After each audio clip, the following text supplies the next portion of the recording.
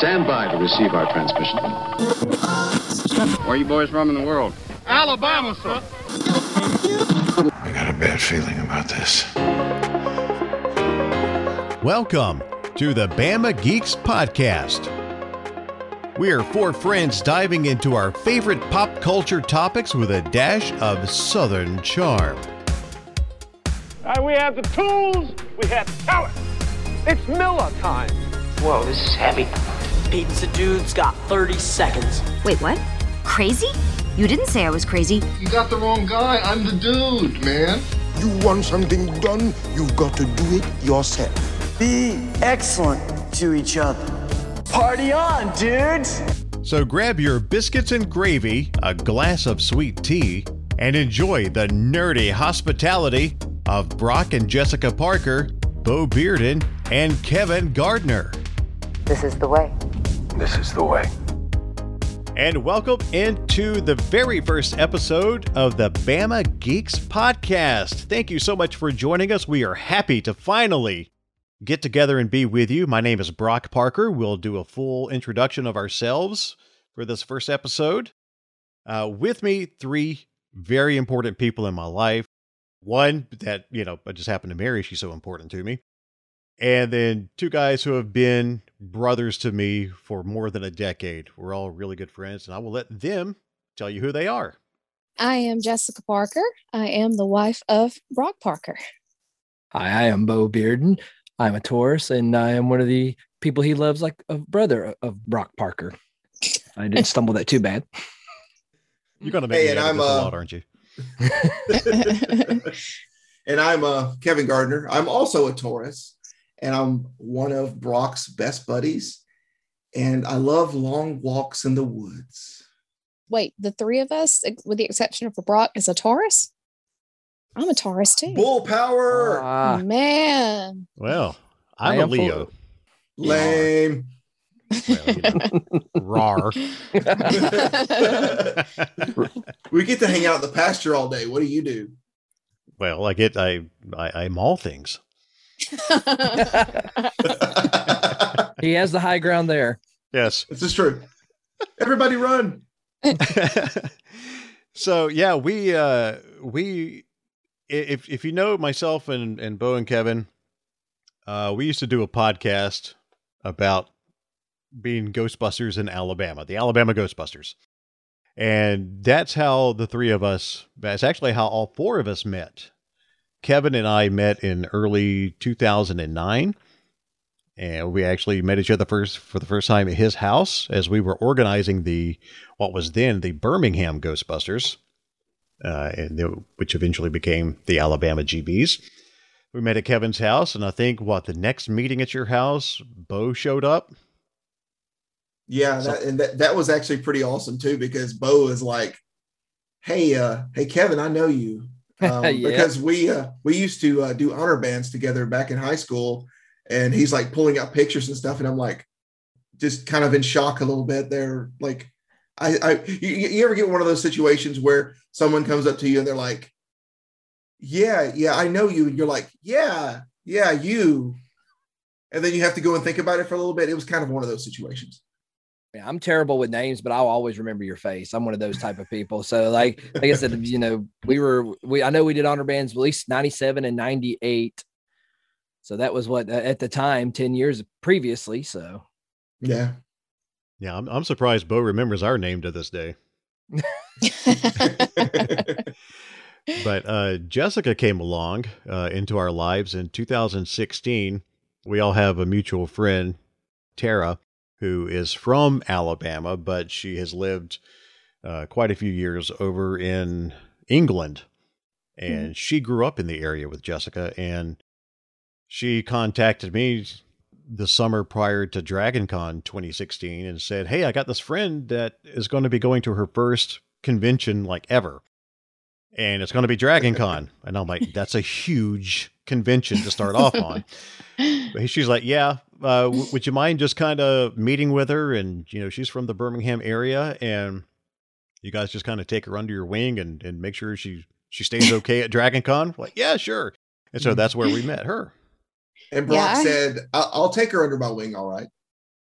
Well, Well, there was another life circumstance where I couldn't do that at the time. I had it's funny because for some crazy reason, and I don't know why, but I happened to look on the ALGB Facebook page not too long ago, and there is a post from me saying, "Hey, I'm coming to Dragon Con. Can't wait to meet you guys." But yeah, I had just kind of reached that point in my life in 2016 where I had friends that were going to cons. I had friends that had been going to Dragon Con for years, and I was living vicariously through their photos and their, hearing their stories about going to the cons. And I've grown up with a geek culture, I guess you could say, all my life. I've loved the Ghostbusters since the movie came out. Always loved the movie. I grew up on Star Wars and Star Trek, and my dad has that love for sci-fi and comics and collecting. So I had been immersed in that type of environment or that culture, and I just figured at that point in my life I was going to get out and I was going to start involving myself in it. And it just looked so much fun and something I'd enjoy doing. And as much as it's a joke almost within our community at this point in time, but I did see ghost heads. And yeah. Yeah. Well, honestly, Jessica, that's how it starts for all of us, really. It's like you just kind of you just kind of want to do more. And that was exactly the same way it worked for me, because I was really heavily into Star Wars, Star Wars fandom. I had a Star Wars fan group that I started and ran before I assisted Michael in starting the Birmingham Ghostbusters. And, that was something that I started back when I was in my early 20s. And that's basically how it started was, you start with that and then you start dipping your toe in the water with conventions, but you just dove straight head first into the deep end with Dragon Con. I sure did. And I thought, I have a friend of mine, Emma, that had been going to Dragon Con for years. And one of the ones I'd hear, how much fun she had doing it. She loved being there. She looked forward to Dragon Con every weekend. So it was really, in all honesty, it was a last minute decision for me to go that year. I had called her. I don't even think she had planned to go, but I had reached out to her and says, I really want to go to Dragon Con. Are you going this year? And she says, I haven't decided yet. But I don't have a room, but if I can get in contact with a friend of mine that's going and we can stay in their room, then sure, absolutely. I'll go along with you. If you want to go this year, I'll go along with you. So, and I had no idea, was not even prepared for the grandioso that is Dragon Con. Had no clue that it was as big as it was. So yeah, it was quite a first experience for me.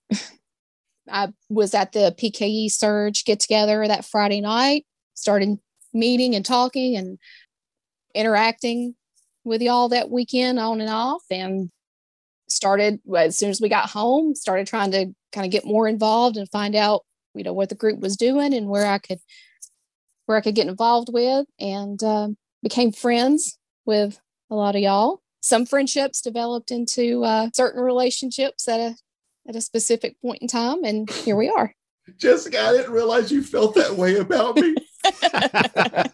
Well, she told me when my previous life was over, she's like, I'm not looking for a boyfriend. And I'm like, oh yeah, we changed that. Happily married now for 2 years. And the a little rest over 2 was years history. Already. Wow. Yep. So thanks to the Alabama Ghostbusters, that's how all four of us met. And we all have our love of so many nerdy things. We each have our own, special, specific, I can't even say it anymore. Specific interests. We don't all like the same things, but yet we all love many, many of the same things. So we've got a lot of interests here with everybody, and that's what this podcast is going to be about. We're just going to shoot the breeze about the things we love. And if one of us loves something and the other doesn't, well, there will be a death match and a hug at the end. That's right. Guys, three Tauruses versus a Leo, man. I think we can take him. Probably.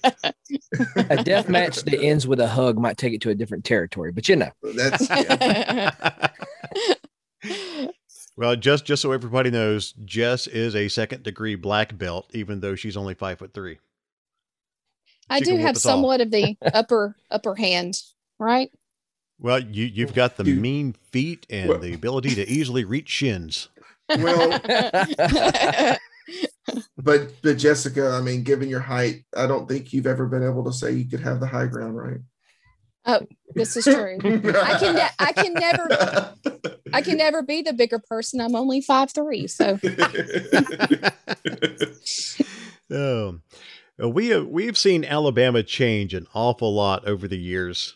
As far as our state, Atlanta's always had Dragon Con. It seems like, forever. And there's so many conventions around the nation, but we have gone through a transitional period over the course of all of our friendships here in Alabama, where there have not been conventions and there's not been a lot of geekiness that's happened in our state. So for you guys, what are some of the things just in your lifetimes that you've been able to see take place in Alabama that has transformed this into a very fun, geeky state? Probably one of the first ones that I really, the first sci-fi conventions that I really, that really took root here, even though it was only a 1-year convention, because of some issues and some mismanagement, was a convention that took place back in, you guys will have to help me out here with the year. I don't remember, but it was back in the early 2000s. It was called OmegaCon. We'd have to look it up.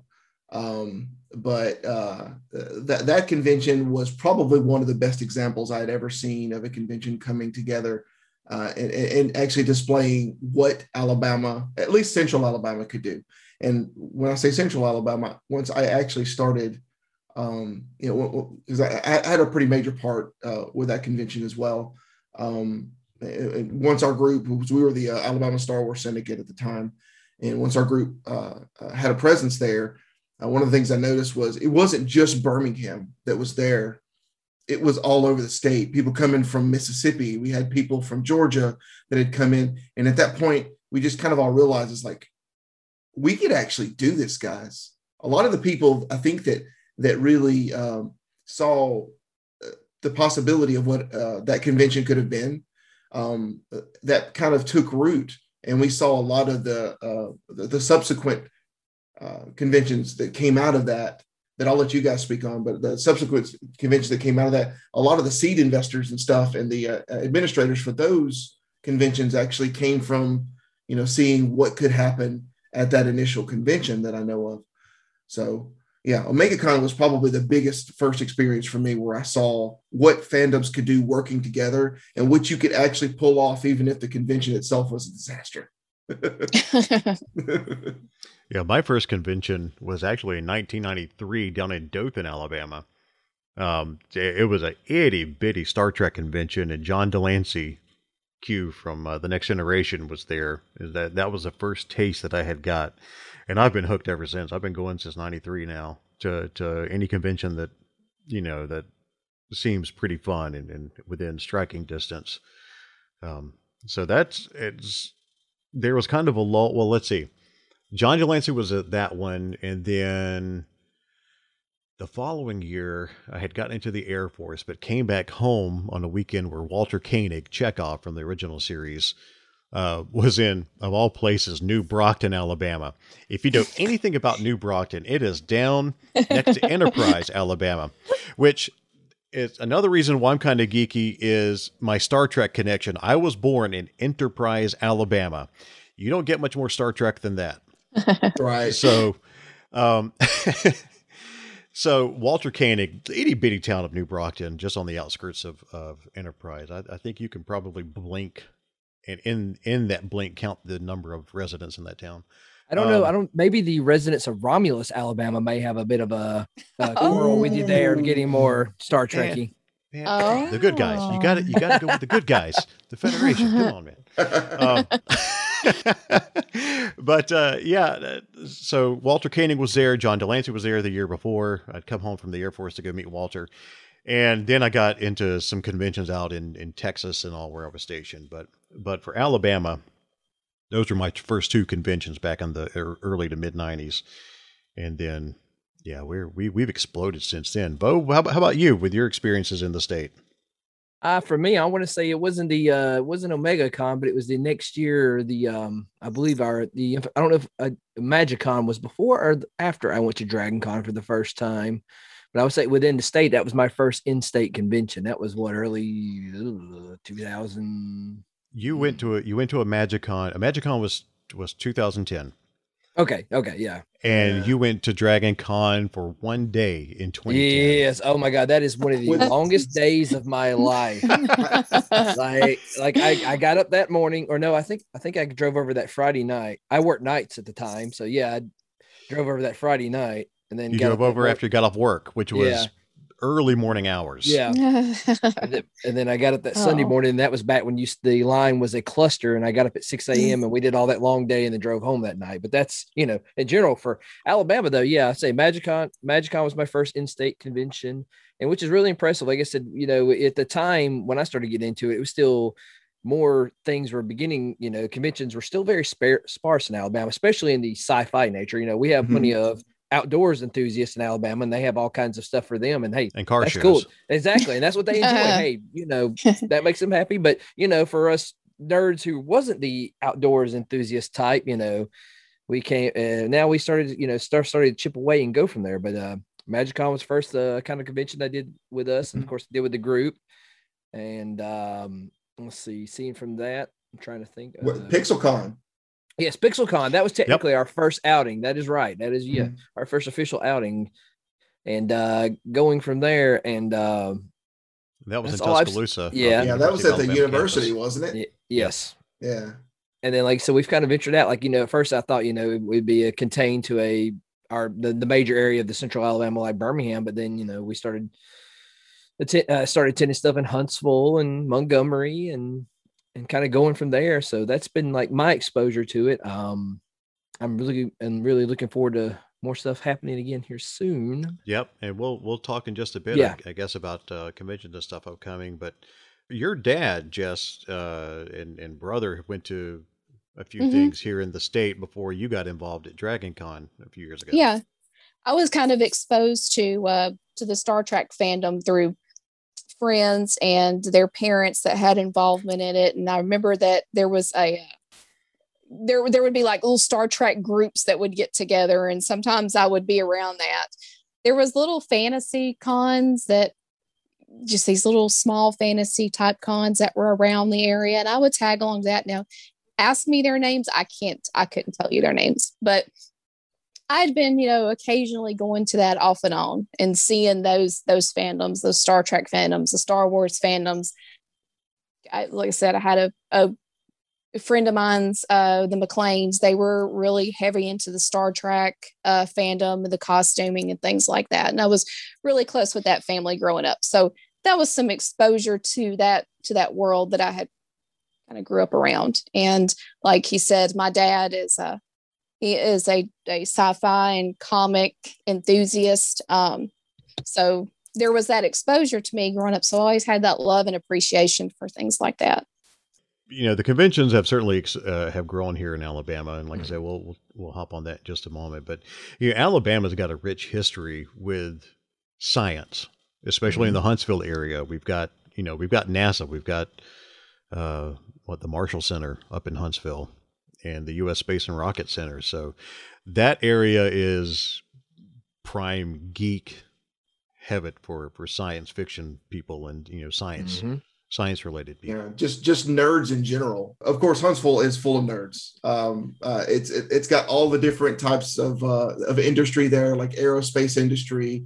Again, don't get triggered if you're listening from Huntsville. You're most likely, if you're in Huntsville and you have a job, you're a nerd. We know a bunch of cosplaying rocket engineers. Yeah. Right, man. We know rocket scientists from Huntsville. who cosplay. Yeah. It's not to trigger you. It's a compliment. Mm-hmm. Exactly. Totally. Hey, I got nothing but love for my Huntsville people. Okay. Love you guys. And we have plenty of love for all over the state. You know, Alabama, for better or for worse, has a reputation of yeehaw and everything Boy, howdy. else. But we've got a lot of science in the state, and we've got a lot of geeks, got a lot of people who love this stuff. You know, golly, almost all of us have some sort of gray hair going on. You know, we were into this stuff before it was openly cool. Mm-hmm. You know, and we know a lot of people around the state who are the same way. So Alabama has a very geeky side, and you know, like I said, with the explosion of conventions and everything around the state, it continues to grow. Jumping back to the mid '90s, like I said, I was in the Air Force stationed out in Texas, and I came home the 30th anniversary weekend of Star Trek. I came back to Huntsville where they had the 30th anniversary convention there at the Von Braun Center, and that's where I got to meet all the original series cast. I got to eat dinner right across from Jimmy Doohan, Scotty, and all. Fantastic time there. So it's only grown since then. One of the interesting things is, you know, when we were kids, you know, like Brock mentioned earlier, a lot of us were, you know, pretty much everybody here's got some gray hair. So, you know, we're approaching 40, if not over. So when we were kids, it was very popular not to hate on geeks, to hate on nerds. And now, with the way society is now, it's kind of the opposite. So we embrace sci-fi, mm-hmm. we embrace comics. It's some of the biggest movie franchises and some of the biggest focuses in culture right now. So I believe in our lifetime, it's kind of made it where it's a little more acceptable and normal for people to show their geeky side in Alabama. So, you know, yeah, like Brock said earlier, we do still have, you know, Alabama's rooted a lot, especially Birmingham is rooted a lot in the civil rights and things like that, you know, of course, you know, that's a moniker or something that that Birmingham is always going to have. But at the same time, we're starting to see it become more than that. You know, we're starting to see Birmingham become more than that. We're starting to see even Montgomery, of all places, you know, the seat of our state government, is becoming a lot more geeky and a lot more nerdy over time. Not quite as fast as some of the other cities, but it's interesting to see. What was it last year, Brock? Well, not last year, but it was right before COVID. We had one of the first sci-fi conventions in Montgomery. I forget what the name of that one was. It was at the Shriner Center. River Region Comic Con? Is that what it was? Yeah, that sounds close. So, I mean, yeah, all over the state, you know, this geekiness is popping up, and it's absolutely glorious. I would say it's an interesting cultural change. Not just, just everywhere here. It helps here. Like 30, 40 years ago, you know, you had your stuff you liked as a kid, but then as you got older, you know, you had to grow up and, you know, you go to work and blah, blah, blah. Well, now people have learned how to have a healthy balance. Like, you know, you can still like that thing you liked when you were 10, when you're now in your 40s, you know, and 30s and 40s and now and so on. It's mostly, you know, it's okay to like that as an adult, you know. I mean, you still do your adult things, but still you need to have your fun stuff that doesn't make you where you're not so fun adult stuff. It helps to keep your sanity and have a good time, you know. Your fandoms are your release. It's your little bit of as like I said, as we reach our 40s and we all have our jobs and our responsibilities and our kids and things like that are important. But to have just that moment where you can kind of break away from the reality for a little bit and enjoy something and just have something to enjoy. It's kind of funny because what was it about, you know, after the whole COVID thing came out and we started learning the term social distancing. I think I'd seen somebody had posted something on Facebook. It was like, back in my day, social distancing meant telling someone you were a Star Trek fan or something to that effect. But it's like Bo said, you know, you grow up and you're a kid and you have these things that you love, but then you reach kind of like a teenager and you kind of, or at least maybe how it was for us. It's like, well, you know, I love these things, but I don't want everybody to know that I love these things. This is my little private love. This is my private, you know, infatuation, or it's just kind of something you kept to yourself. Yeah, the generation before us, it was just like, it was like we were saying earlier, it was like, once you get a certain age, you're expected to get a job, and then you're expected to go to work. And we all still do those things. It's just a matter of saying, why do you need to let go of what you enjoyed in your teens, 20s, 30s? That's still okay. It's still okay if you're okay with it. It's still okay to dress up as your favorite movie or comic characters and go to conventions and have fun and interact and make kids smile. Exactly. You know? Life's too short to just sit here and toil away. Yeah, we do work, we do earn our paychecks, but man, we got to have our fun, and life's too short not to have that release of fun. And especially as all of us children of the 80s, I mean, my gosh, we were bombarded with Saturday morning cartoons and marketing toys and things of that nature. And that's what we grew up in, is especially a majority of us right now are on this podcast, Gen X. Which is so weird. You got to think the people that were originally, pushing all this stuff, they were just intending, for the kids to buy that stuff. Never would they have thought, here we are. Hey, they're renewing licensing properties and remaking 20 to 30-year-old toys. And hey, guess what? We're buying them. Oh, Masters of the Universe origin figures are all over my house right now. I love it.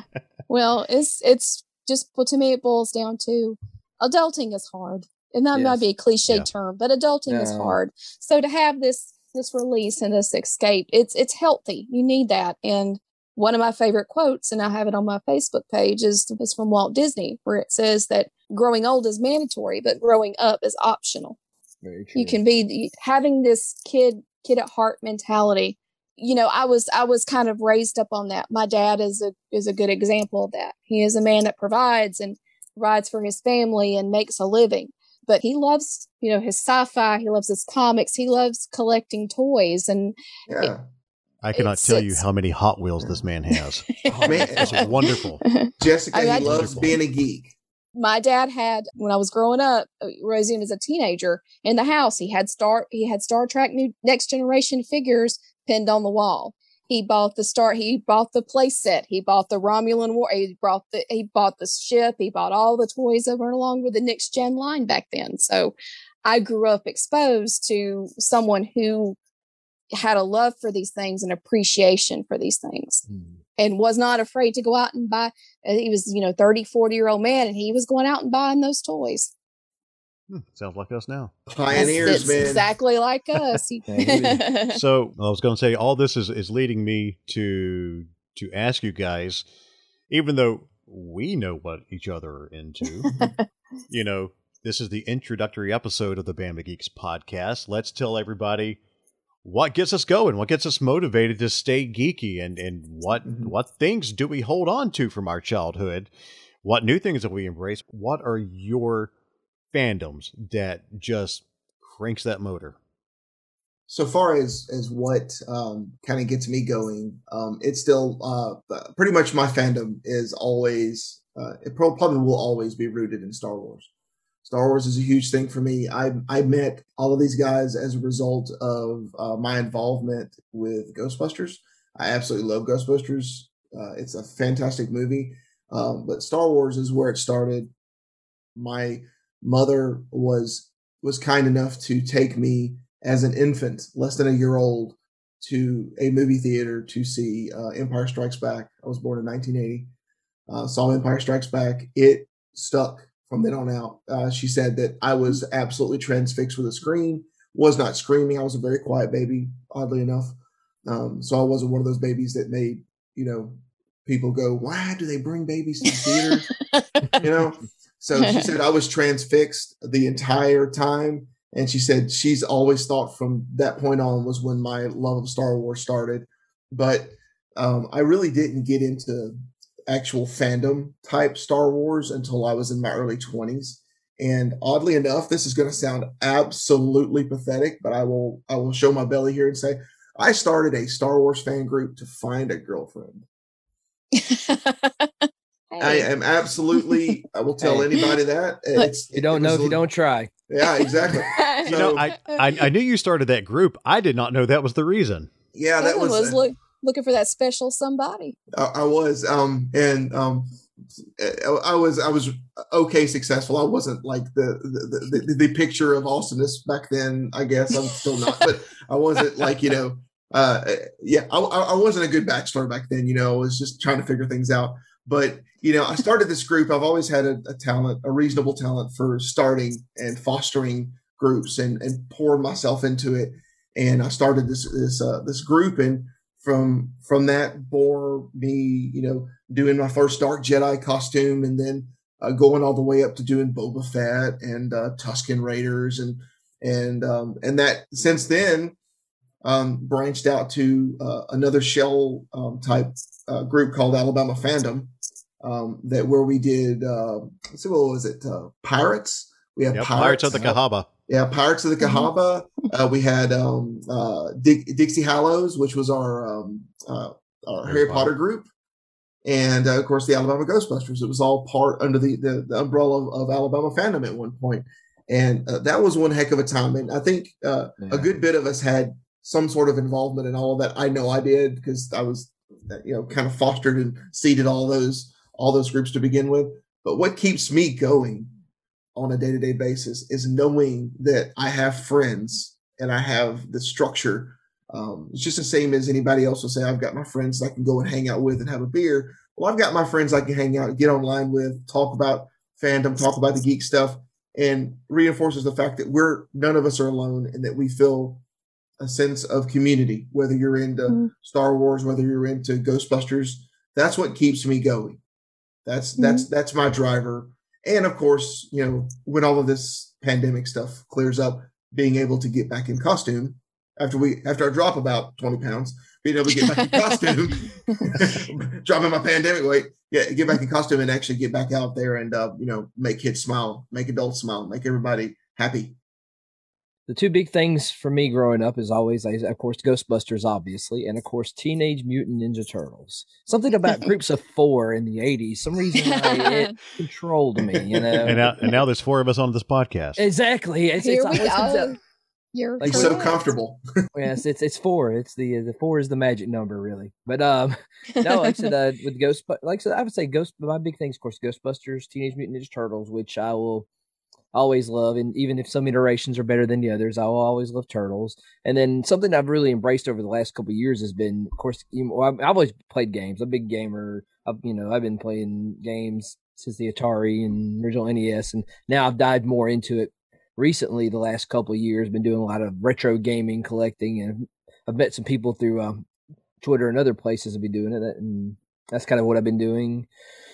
Of course, like I said, I was shameless plug my Twitch. I've been playing Twitch, which is fun. Like, we'll play stuff, but that's mostly like it's my original intention was to me do something that it's turned into me and my now at the time of this 6-year-old son playing video games, and him saying all kinds of weird stuff just to get me laughing and to make everybody else laugh. Doggo gamer. Yes, Doggo gamer. Oh, and it works too. Oh yeah, his son is hilarious. It's very funny. Yeah, like I said, it's supposed to be my Twitch channel, but he's stolen the show from me, but I'm, okay with it. But yeah, that's Ghostbusting is still my primary thing. I still think will always be my primary fandom. Like I said, Ghostbusters is, I liked it, loved the movie, had all the toys growing up as a kid, and like Jessica said, as we got older and got into the teenage years, it kind of got pushed on the back burner because I was more worried about other things. I mean, like I said, meeting a girl and all that good fun stuff. But then, and then my 20s, and then, things kind of got more, I guess, I got all the craziness out of my way of the life, and then I kind of came back to square one and starting to more embrace that stuff that I loved as a kid and didn't really go over the limit with it. And then I decided to go over the limit with it with a costume, build a proton pack, find very like-minded folks like these great people I'm talking with here to be even more over the limit with. But on that now, like I said, my geeky fandom is try to do that and go broke buying old games and toys now. So and we're eventually going to launch a video version where you can actually see us chatting. And when you see Bo's background, Kevin has a bunch of Star Wars in his background, including a full-size mannequin with Boba Fett armor. And Jessica and I have to set up our space. I'll just put it that way. But Bo Bo's got all kinds of retro video games on his shelves. He's got Teenage Mutant Ninja Turtle figures. I see real Ghostbusters figures back there. Yeah, so we definitely live that life. For sure. Well, Jess, Okay. what floats your boat? I'm the type of person where if you don't ever ask me to tell you what my favorite movie is, or my favorite song, or my favorite band, I have so many, I can tell you the movies, but for me to rank this stuff, don't even go there with me because it's too vast for me to narrow down. So, with that being said, we've got Disney. I am more Marvel than I am DC. I like DC, but I love Marvel more.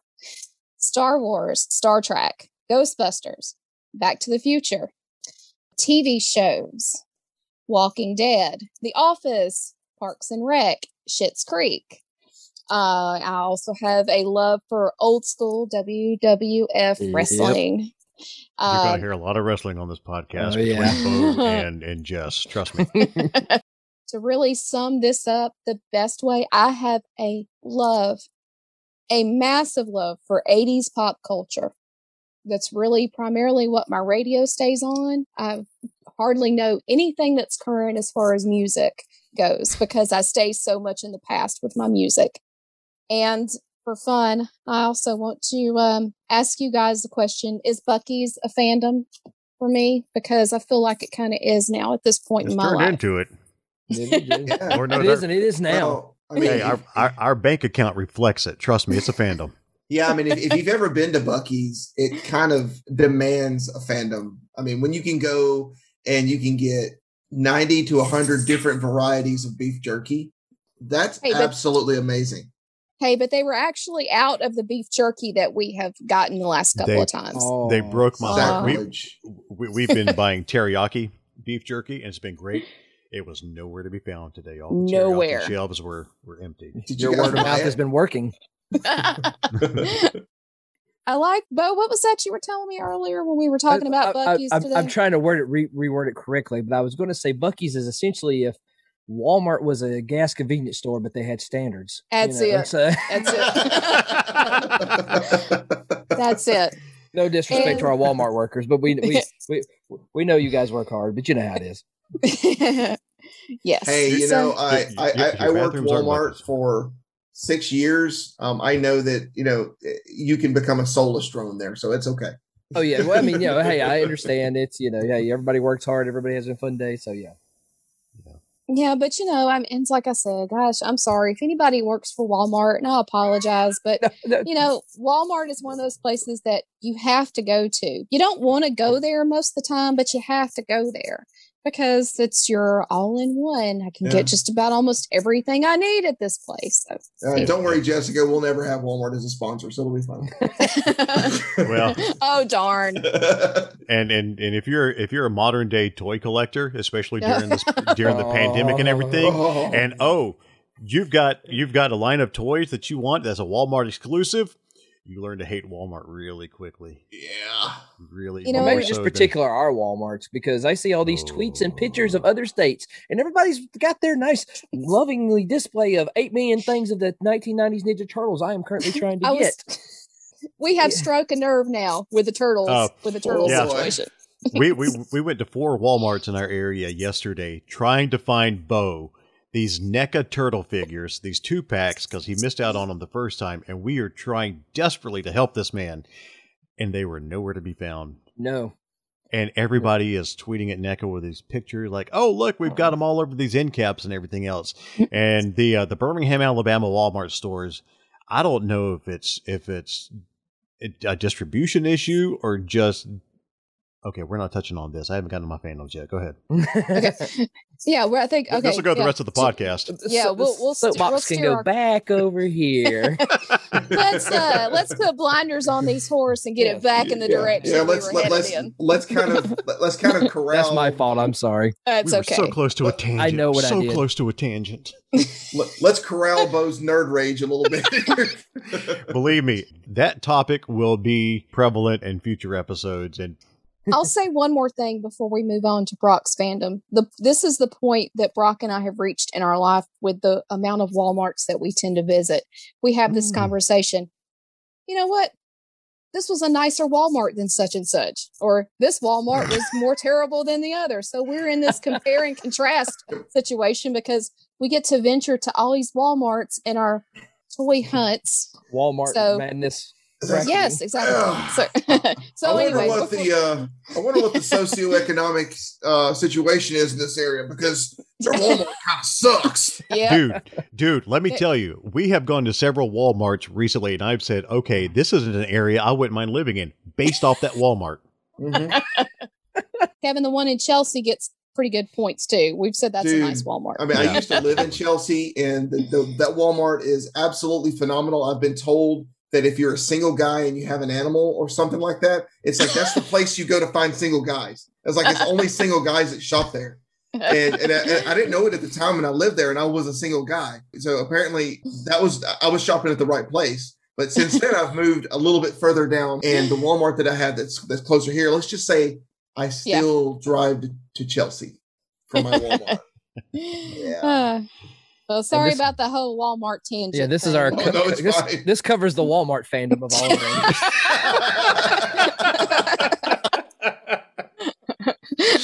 them. We have a lot of fandoms. Walmart's and iffy. I can just imagine our listeners going, "Yeah, Walmart sucks." Dang, these guys really don't like Walmart. Wow. Oh, like I said, as a Gen X toy collector right now, you learn to hate Walmart pretty quickly. We've gone from Bama geeks to Bama grief. Yeah. You know what really grinds my gears?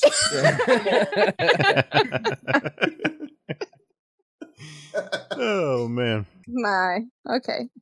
Hey, my sweetheart needs to discuss his fandoms now. Hey, babe, what are your fandoms? Hey, Brock, don't try not to say Walmart at all, okay? Okay. All right.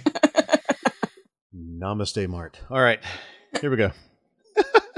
Well, for me, back in the late 70s, my mom and dad are as country can get. But mom and dad grew up in the country, miles away from the closest town. So it was kind of, we still would drive a few miles over to the next town, and they would take me, to see, Star Trek II, The Wrath of Khan, and they took me to see Star Wars back in the late 70s, early 80s. And they really weren't that much into it. And I don't know if it's just because they had me as a kid that they humored that, but they would take me to see these movies, E.T. and everything. And so that really is what started me off was Star Trek. Star Trek is my very first love in life. And Batman, the old Batman 66 series, and cartoons with Scooby-Doo and all that. That was my second love. So Batman and Star Trek is where my fandom began. And then, of course, Star Wars was right thereafter. Like we said, being 80s kids, He-Man, Transformers. I even threw some GoBots in there. The knockoff Transformers. I loved all that. Growing up, like Bo said, with retro video games. Those are certainly things that I love.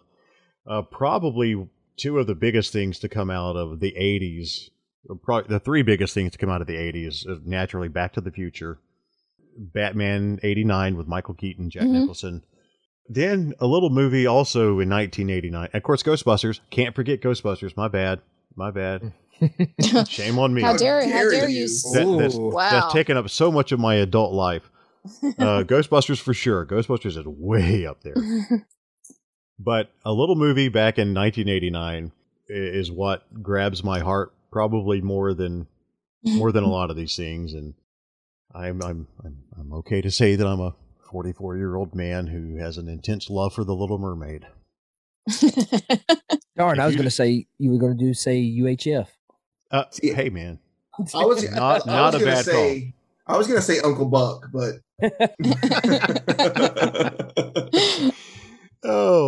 but yeah, Little Mermaid with me is one of my If you know me, you know this story. If you're just getting to know us, Little Mermaid, you will hear me talk about from time to time and wonder, like I said, why this mid-40s man's talking about a Disney movie like that. But in the early 90s, I was in Drum and Bugle Corps Southwind Drum and Bugle Corps. We were out of Montgomery, Alabama. We toured around the nation, competing in Drum Corps International. A lot of corps from around the world competed. Well, that year we won a world championship in our class. You have 3 classes that competed. We were in the middle class, and we won the world championship. Went undefeated with the show, music shows. Like, it's a professional marching band. If you want to know what drum corps is, we did the music from The Little Mermaid. So I've got a world championship ring and medals and great memories. And so from doing that music, so Ariel and The Little Mermaid hold a very special place in my heart. The following year, we did Robin Hood, the music from that movie, and that has just an equally special place in my heart because we won the world championship in '91 with Little Mermaid, and we won it in '92 with Robin Hood, Prince of Thieves. So those are my big ones. I kind of died off of Star Wars a little bit in recent years, but ever since they started The Mandalorian, yeah, I'm right back in it, as I'm sure most people are. What a sick show! So those are, and of course I have a lot of other interests, but yeah, primarily. I love the Marvel movies. Never been a big Marvel Comics fan. I've been more of a DC Comics fan as far as comic books and things of that nature. So I relate better to the DC comic characters, but love all the Marvel stuff that's happened, of course, over recent years. But yeah, if I have to put my money down on what's going to get me excited to collect or get me excited to talk about, it's going to be Batman, Star Trek, Little Mermaid, Ghostbusters. I think those 4 would do it.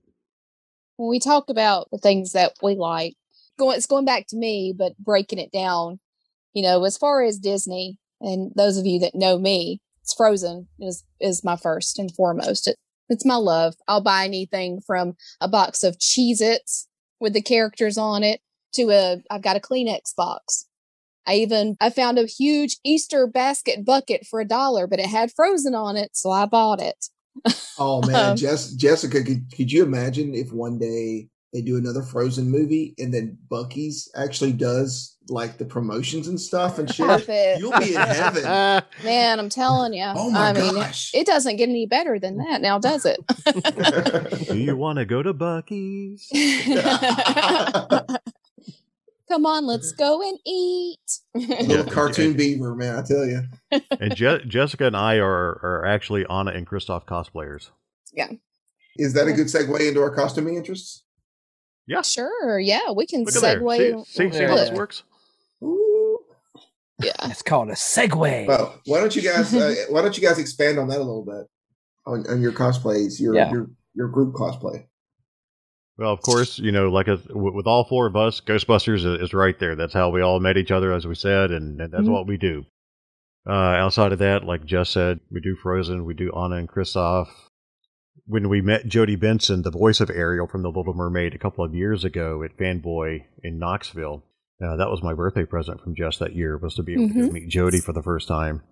Yep. And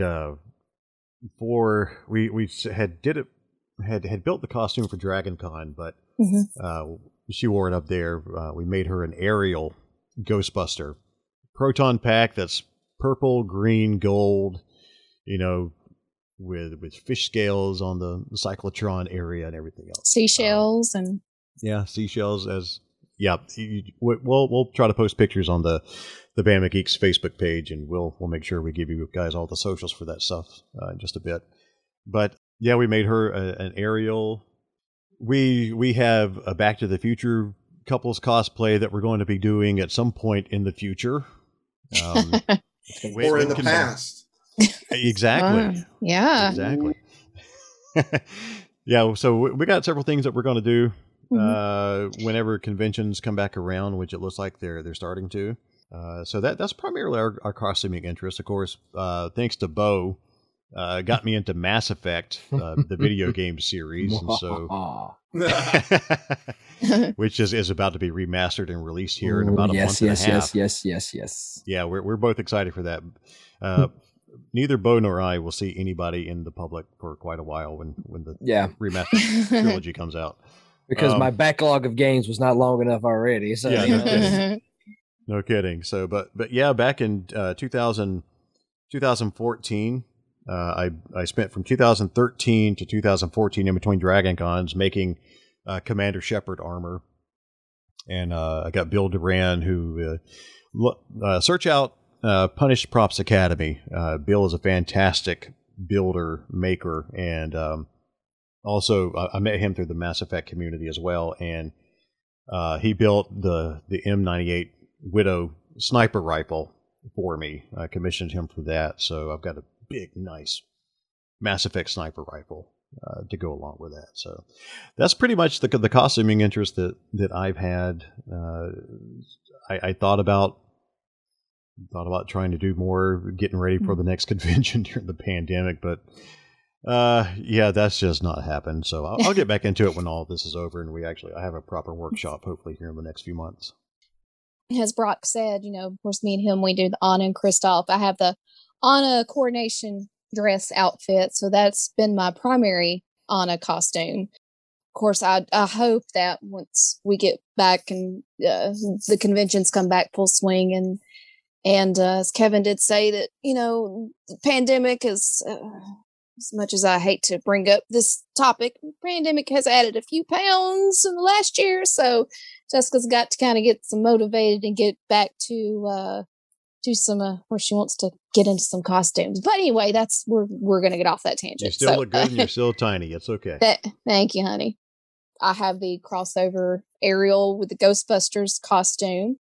The next crossover costume that I would like to put together is where I have seen Anna mashed with the Mandalorian. There's been several cosplayers out there in the world that are doing these, that are meshing the Disney princesses with the Mandalorian look.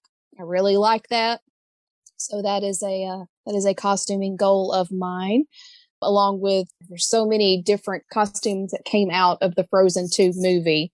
I just kind of maybe need to narrow down which one I want to do, which I'm probably targeting the traveling Anna first, because I feel that it will be the most comfortable and more easily to maneuver in costumes. The coronation dress is beautiful, but it does have its maneuvering disabilities to it at times, as well as when I'm toting around the Ariel Ghostbuster Proton Pack. It has the large trident at the end, which people don't pay attention to and they bump into. So I end up holding it most of the time because I don't want nobody to break my precious little proton pack there. We can give you stories, stories upon stories of being in parades and con crowds with the proton ones, and just it's how not limited to trident themed proton packs. Seriously, one of my costumes over here is a Tusken Raider. I have a gaffy stick that legitimately has solid steel ends to it, and you're walking around in the Tusken Raider. Essentially, if you were to take toilet paper tubes and like hold them up to your eyes and look out, that's essentially what you see.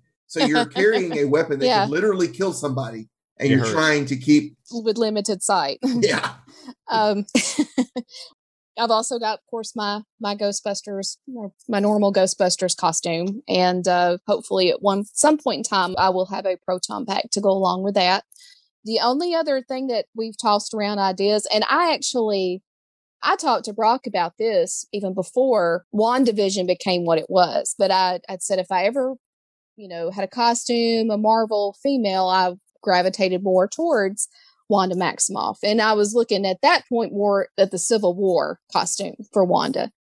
Now, Miss Maximoff has taken off in a big way, and I don't want to seem like I just jumped on the Wanda Maximoff Scarlet Witch bandwagon. This has actually been a thought of mine for a couple of years now, but now I really love those costumes that came out of that series.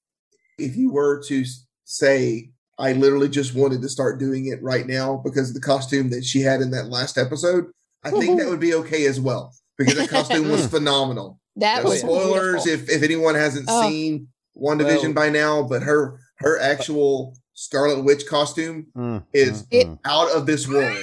It is gorgeous. It is beautiful. And, I love my wife, but man, I love me some Scarlet Witch. Oh my gosh. You put those two together, I'm a happy guy. Well, Bo, do you want to hit on what you're doing with your costumes? Well, mainly with me, it's always been Ghostbuster. Of course, I've done like a darker suit, not an actual authentic charcoal gray, but I've got the GB2 black suit. I've got a couple of the khaki suits. I've always had a bunch of costume wishes, but I'm always terrible at procrastinations, which one of these days I'm going to get better at. But I back before I started growing my beard and had the chin stash. The chin stash, as I like to call it. I was tempted to do the Zod armor from Man of Steel, which I still may one day because I have a boatload pile of Eva foam to build armor out with. Eventually, I would like to do that still one day. We tried for so long to get you to do that because this guy was Michael Shannon right up and down. Yeah, very much. And I still may try to do it. I mean, it had the perfect mix of the chin stash, and falls in with my gaming. My other costumes I still want to do one day is, like I said, I still would like to do some Mass Effect armor. Me and Brock talked about combining Mass Effect and Ghostbusters to be Geth Busters. There's a race of alien robots in Mass Effect, which you could use to play on words instead of Ghostbusters, Geth Busters. Shepard Commander. Yep. But though, probably my big video game armor I would love to do. Like, so I'm a big fan of the Gears of War series. That's kind of been like of the modern era. That's probably my favorite series. It's come out in the last. It came out in 2008, so 13, 14 years, I guess. I can't math right now, but that's been one of the armors I would love to do that wise. But I'd like to Ghostbusters. My wife and I, we did a couple's costume at Dragon Con 2011 of characters from the Left 4 Dead game. Mm-hmm. She was Zoe, and I was a nice biker guy who has the lovely name of Francis. So, hey, I did see you though. You did branch out a little bit. When you're at DragonCon, oh yes, you did Kevin Owens. Yes, Kevin Owens from current WWE superstar. Yes, he's a bearded. I'd say he's a huskier guy that was more my build, which is fun. Which I'm very tempted. I'm enjoying Bray Wyatt's character currently is either his his Mr. Rogers persona type or maybe the Fiend. Maybe one day. I don't know. I need more wrestling stuff, but it's maybe if I slim down some more, maybe I can be my dream of being Macho Man Randy Savage one day. Pandemic. Hey, there was talk or there was consideration that you could pull off a young Jerry Lawler. That is true. There is some pictures of Jerry Lawler in his younger days. I'm like, you know what? That is true. I need to, and I want to say he has that shirt. That's what it was. Geek Nerd Busters or something. Wimp Busters. Wimp Busters. That's Wimp Busters. Yeah. And everyone listening, Brock has apparently got a list of images he's going to have to put up now, so that we can get some reference on these things that we're mentioning. But like a lot of my costume aspects, like what happened with me is like in this time frame over the last 5 or 6 years, I became a father, and like. A lot of those things, like that's the good thing about I still embrace the stuff from childhood, but you know what? I've got my son, and that's been my big primary thing. But thankfully now he's progressed where he's now, or he likes to spend time with dad, but then he does his own thing. And school responsibility. So now dad has time to kind of do things again. So maybe I can finally get that procrastination list taken care of. But that's maybe you'll start tomorrow on that. Well, I got to work tomorrow, but maybe Wednesday or okay. I'll get to it eventually. Yeah, I'll get to it eventually. I think it's not a stretch to say I've probably been doing this semi in the public longer than all three of you. I think I started. I had my first costume that I did that I had in public was in 2002. I think, it would have been 2001, 2002, and it was a Dark Jedi that was modeled after Anakin Skywalker because big Star Wars fan. And then it just went from there. Actually, of all the fandoms that I mentioned that previously, you can basically pick all the major characters out of there. I've pretty much done them all. I have done more different characters of all these different fandoms. So probably the one that I've done, oddly enough, the one that I've done the least with is actually the one that I know these people from, and that is Ghostbusters. Although I'm working on changing that eventually. But more than anything, it's I don't even remember all the costumes I have. I've got Harry Potter professional Quidditch costume. I've got Aperture Labs scientist with a portal gun. That's a video game. It's called Portal. And I've got my Boba Fett armor that I mentioned earlier, and then Tusken Raider, Jedi. I have a pirate. I got like a full-on pirate costume. I've kind of been all over the place and dabbling in all the different kinds of fandoms. and it has been a ride. It has been absolutely fantastic. I think one of the last things I remember seeing you in, you did the Brightburn, and yes. Then one year you did the Lucha Libre Boba Fett. Yeah, I actually have a luchador version of Boba Fett called El Boba. Yeah. Boba. Yeah, those were good. Yeah, he brought the Brightburn costume to the last Magic City Con that we had. Yeah. Golly, it was 2 years ago now. Mm-hmm. And thankfully, the tickets just went on sale for that here in Birmingham, Magic City Con. That's one of our favorite conventions. We've been with them since the beginning, and the tickets and hotels just went on sale for that. Man, I can't believe cons are about to start back up. I'm so happy. It was actually really cool because this past year was the first year I just recently moved into my current house, and I went full out. I had my house has a triple window in the front of it, and we had a projector running where skeletons were running across. And I did this like a month leading up to Halloween because Halloween is my favorite holiday. So everyone knew you came to Kevin's house if you want to get candy, because this dude obviously is going to have the candy. So here you picture me. I've got like a nice long driveway and then a nice long sidewalk that you have to walk across. And this guy's sitting on his porch in front of all these skeletons dancing behind him in Brightburn costume. I'm wearing my Brightburn mask and my everything, and I've got the contact lens, so my eyes are like they're glowing. And kids are coming up, and it's like they're legitimately scared to get candy from me. And it was like the greatest feeling in the world. And it kind of gave me just a little bit of that fix that we weren't able to get last year because we weren't able to go to any conventions. Mm-hmm. It was amazing. I'm so happy that convention seemed to be turning the corner. I know San Diego Comic-Con is not happening. MomoCon was pushed back until December, or at least a version of it back until December. Mm-hmm. Magic City Con here in Birmingham is going to hit in June, right? Yeah. Usually Father's Day weekend. Yeah. Mm-hmm. And then Pensacon. When is Pensacon? They were going to do it down at Pensacola. I think it's still on. I don't remember if it's happened yet or not. I think it's supposed to be. It was usually in February. Usually it was traditionally in February. But I think it's going to be May 21st through 23rd this year. Okay. Yeah. All right. And then, of course, in April, Huntsville Comic. Boy, I'm going to butcher this, and apologies to my friends in Huntsville. Huntsville Comic Expo. Something. We've got a friend who is an agent for a lot of celebrities, a lot of convention guests. He's going to be up there, so we're going to go see him one of those days in April. Huntsville Comic and Pop Culture Expo. Yeah, so that we don't get hate mail. That's the official name. Some stuff we can edit and make sound good, like we know what we're talking about, right? No, you can like do like the scratch where it's like. And what Brock really meant was Huntsville Comic and Pop Culture Expo. That's right. We just, mostly it was just like, we know it's a con. We know it's going to be in this city. We know it's going to be this date. We'll figure out everything else later. But I think that's the first one that me and Brock are going to go to this year. And we'll probably be up on probably going up that Saturday. We're going to. So if you guys want to ride up with us.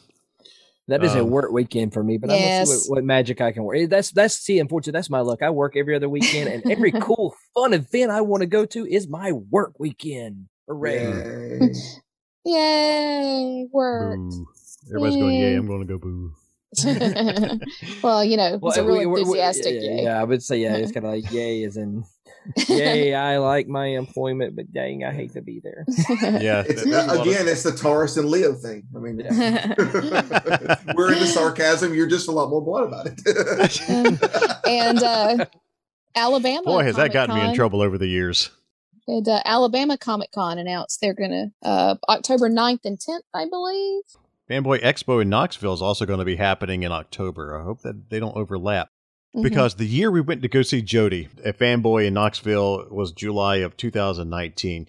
That weekend was Fanboy, was Atlanta Comic Con, was Alabama Comic Con. What was the fourth one that we wanted to go to?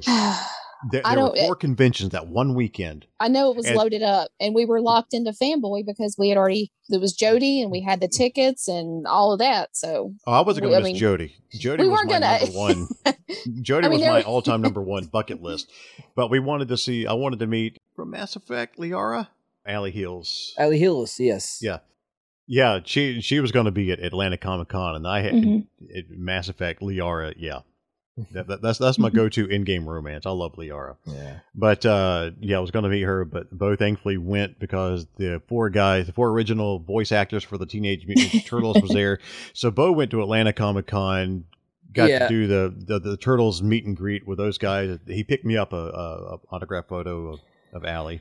Yeah, that was a fun Saturday morning. On top of the 4 Turtles being there, also Kevin Conroy was there. So that was another like. That's right. I got to meet pretty much the voices of some of my favorite heroes all within a span. And I was a that was 2 years ago. So that would be a 37-year-old puddle of kitty nostalgia. So we'll have to share the photo. You got I have the biggest cheesy grin on my face when I get my photo made with the Turtles. Like Rob Paulson. Townsend Coleman, Barry Gordy, and hold on, Leo. I always forget his name. Cam Clark. Well, Atlanta Comic Con, Brock and I went the first year they started that because that was the year they brought Matthew Lewis, Mr. Neville Longbottom, as a guest that year, and that was Brock's daughter has moved on a little bit. She still loves the love for Harry Potter, but she really loved Harry Potter then, and so that was the first year of Atlanta Comic Con, and my son got to meet the voice of Mario. Mm-hmm. Yeah.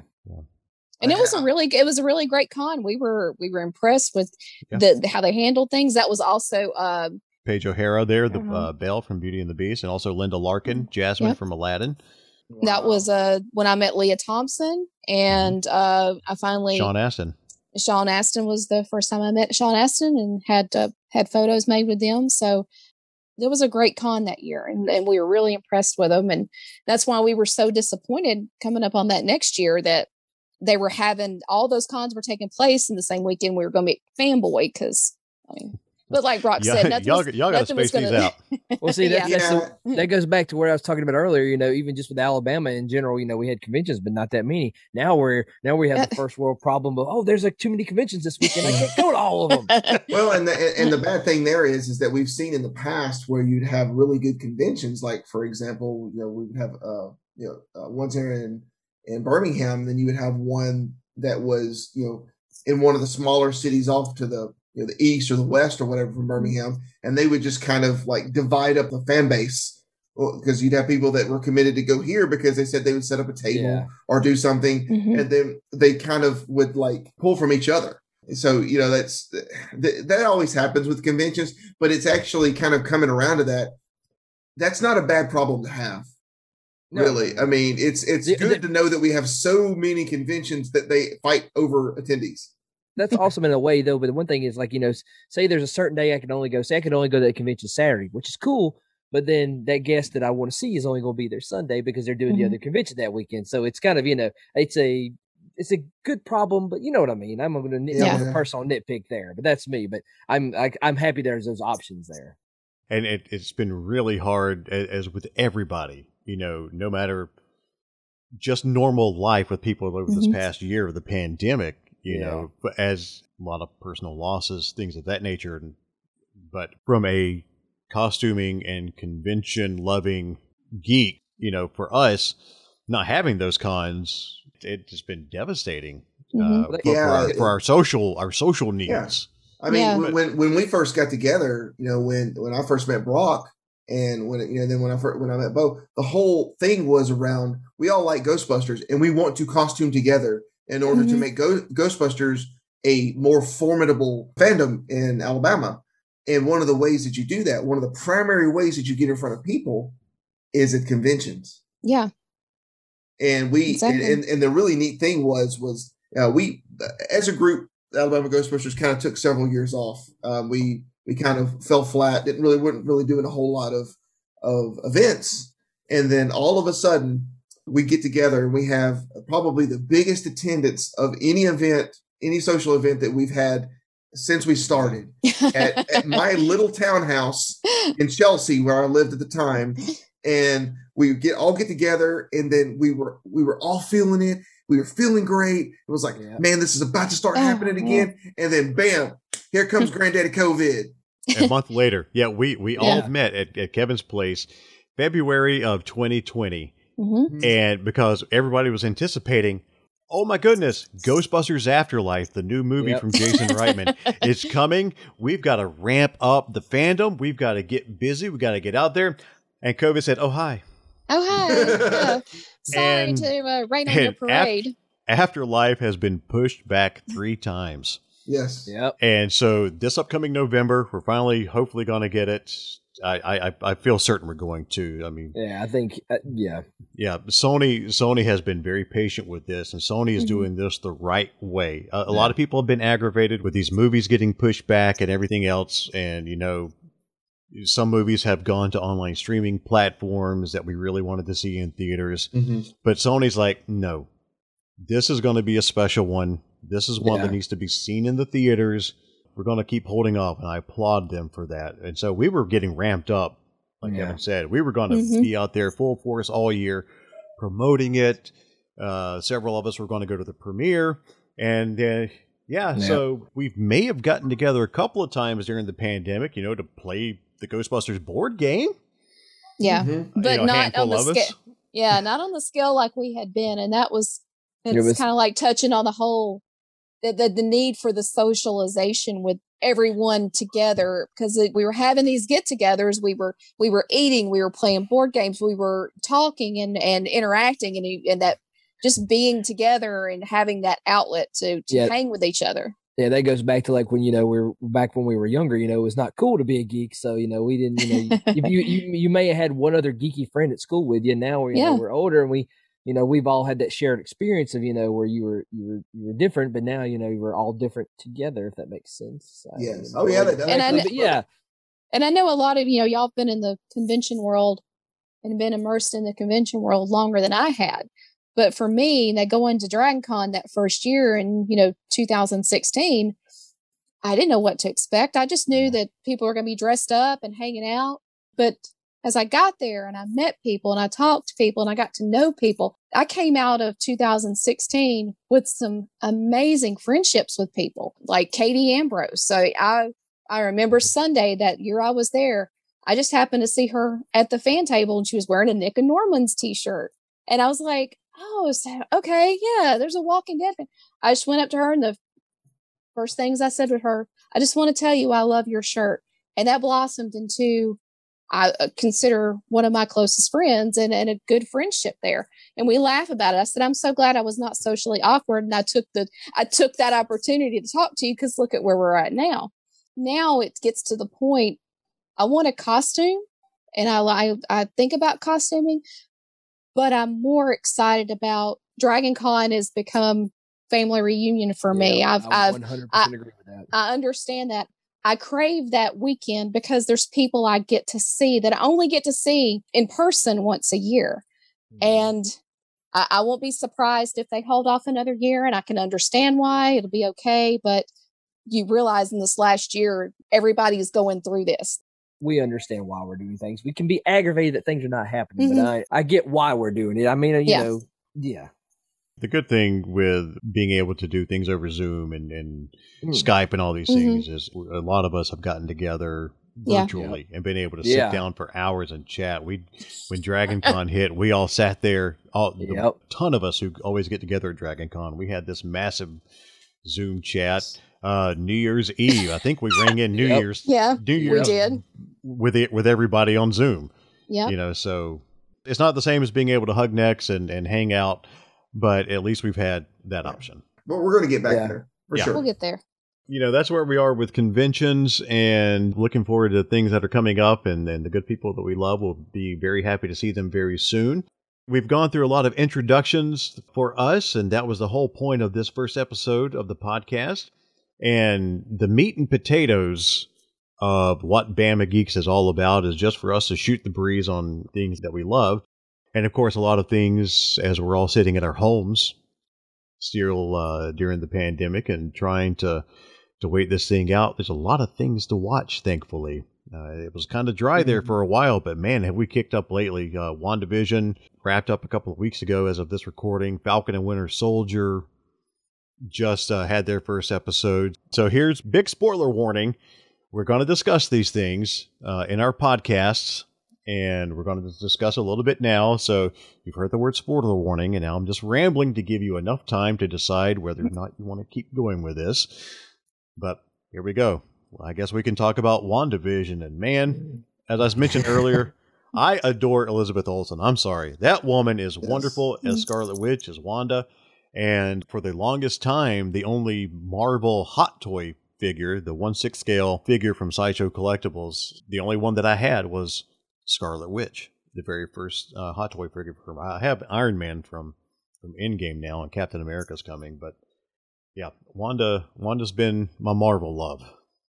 Like everybody, I guess, when this started off, what is WandaVision about? You didn't know where they were going with this, and even in the first 2 episodes, you're still thinking, okay, what am I watching? Where are we going? I don't fully understand, and a lot of people bailed at that point. I kind of flabbergasted me because I'm like, you're giving up 2 episodes in, and I don't know if it's just because of this self-gratification kind of society we live in now, where a lot of shows will drop an entire season in one sitting, and you can binge watch it, and it's kind of like we've lost the ability to kind of be patient with TV like we used to have to be. We had no choice. Just in a brief summary, I absolutely adored this series. Loved every bit of it, even the parts I didn't understand, because I knew we're getting to some point. Being a love of vintage that I am, the old style setup with the TV shows was just very appealing to me. I loved it. Yeah. I loved, the old TV shows, the Dick Van Dyke. I was okay with Bewitched, the Brady Bunch, the Partridge Family layout, the 80s, the Full House, the Family Ties, all of this retro that I carry with me as a great love. And to see these things play out was absolutely amazing to me. I was just disappointed that they didn't cover Roseanne at some point in there. I always loved Catherine Hahn. She's great. She's great. She was great. And, of course, Parks and Recs was where I really, got to know who she was as an actress. And just the cat. I can't say enough good things about this show. Bringing Darcy back in. I love Darcy. I loved Jimmy Woo, and I'm hoping that this does spin off into something for them. I think the MCU needs that. Yeah, Jim Halpert was excellent in WandaVision. That's right. Can you believe Randall Park forgot that he was actually on The Office? He did. It's like it's one of the most classic cold opens of The Office, and he totally forgot that he was on it. Wow. You're Jim. Come on. I think a lot of people that I work with, what I do, I work just like most everybody. I work an office job. But it's totally online, remote now. And a lot of these folks, we have like a Slack, the app, and then we've got like a movies channel and a TV channel. And then people were talking about TV, and they're like, "Yeah, I started watching WandaVision, and I didn't know what the heck was going on. It was like some old thing." And I was the same way. I got through the first episode, and I was like, the heck is this? What are they smoking? What are they doing with this? I started reading a little bit about it, not spoilery, going, all right, it's supposed to be getting good. And then by the time that 3rd episode hits, the second episode at the very end of it, you're like, wait a minute, something's weird's happening. And then by the 3rd episode, you start feeling, wait, is this like the Truman Show? Like, is this kind of what's going on here? And then, by the end of it, we realize, she's the one doing it. And then, and my girlfriend, she's like, yeah, no, I read the comics and stuff. I already know what's going to happen. I'm like, shut your mouth. I am completely ignorant on this stuff. That's the same as, we're going to talk a little later on Falcon and Winter Soldier, but the same with Falcon and Winter Soldier. I've watched the first episode and I'm like, I don't know what's going on. And it's amazing. Yeah. I love being blissfully ignorant with this stuff. It's just like all these folks are like, yeah, man, I read this comic series back in 1987 when it came out. And I'm like, that's great, man. Don't tell me anything. I kind of know how something's going to play out, I kind of have I have less engagement in it because I'm like, well, why am I watching this? I know what the end result's going to be. Exactly. And I think they actually did a pretty good job keeping it fresh enough even for people who had read the comics, keeping it fresh enough. Because, like Agatha, she's like, all the memes that came out of it where she was like, oh yeah, and I killed Sparky. And I'm like, yeah, oh, you suck. Yeah, right. Right. Well, and that the way that this was supposed to work, and granted, I'm going to bring this back up again. I know we're trying to get away from it, but in the pre-COVID, the way that it was supposed to work was we were supposed to have WandaVision, and then right after that, we were supposed to have the Doctor Strange. Right. Yeah, Multiverse of Madness. Yep. Right. So, and that was supposed to be, from what I understand, that last scene, the last post-credit scene was the scene that was taken from Doctor Strange 2. So like it wasn't filmed for this. It was actually taken from that movie. It was something that had already been filmed. So, and granted, that's just, it's a rumor. We don't know that for sure. Yeah. But the fact that, we know that she's going to be some sort of a villain or some sort of an anti-hero or something there.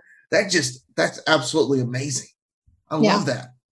At this point, I think we can all have enough faith in Kevin Feige and the folks at Marvel. They know what they're doing. They have proven time and time again that they know what they're doing with this, and they've come out with some good storytelling, in my opinion. I agree. Yeah, between him and Jon Favreau, I think we're good to go. Yeah. Jon Favreau says, I got Star Wars. You handle Marvel, and we got this, bro.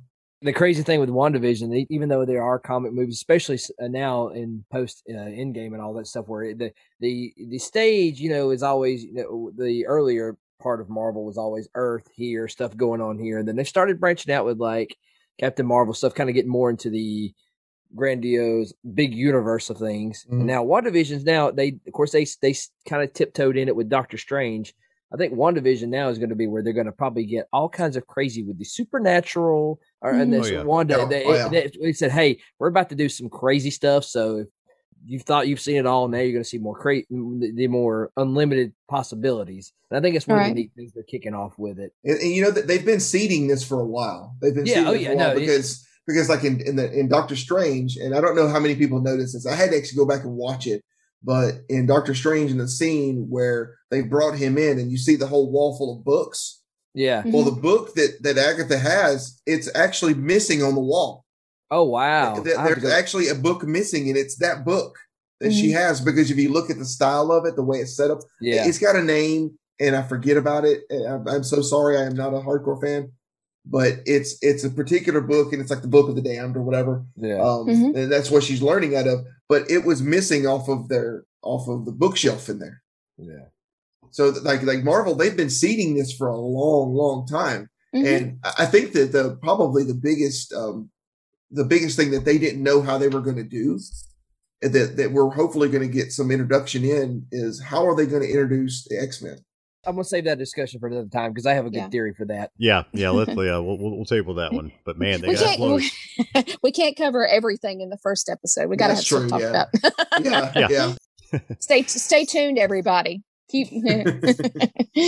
Yeah, but of course, this past week that we're recording this, the first episode of Falcon and Winter Soldier came out. Like I said, we're going to venture kind of into spoiler territory, and this is the only thing I'm going to say on the Falcon and the Winter Soldier's first episode. While it was awesome, why did the guy who show up at the end, was that a young Carl from Up? That was the first. You're talking about Discount Captain America? You got it. He's Kmart Captain America. Oh my gosh! It doesn't bother. I haven't watched it yet, but that's okay because I enjoy the journey just as much as the destination. But that's okay. That's okay. I sat through the Snyder Cut this weekend for this prep. Man, come on, man. The character's name. And granted, I haven't read the comics, but the character's name is U.S. Agent. Yeah. I keep being seen where fans are going, guys, there is a whole massive storyline that's about to take place as part of this. Just buckle up because it's going to be WandaVision level amazing. I'm like, okay, that is a high bar you're saying. Okay. Because WandaVision was like spectacular. But I didn't have any teeth. Yeah. But I am enjoying. He was a gummy Captain America. Kmart Captain America. Great value, Captain USA. He didn't have his dentures in. But Oh my God.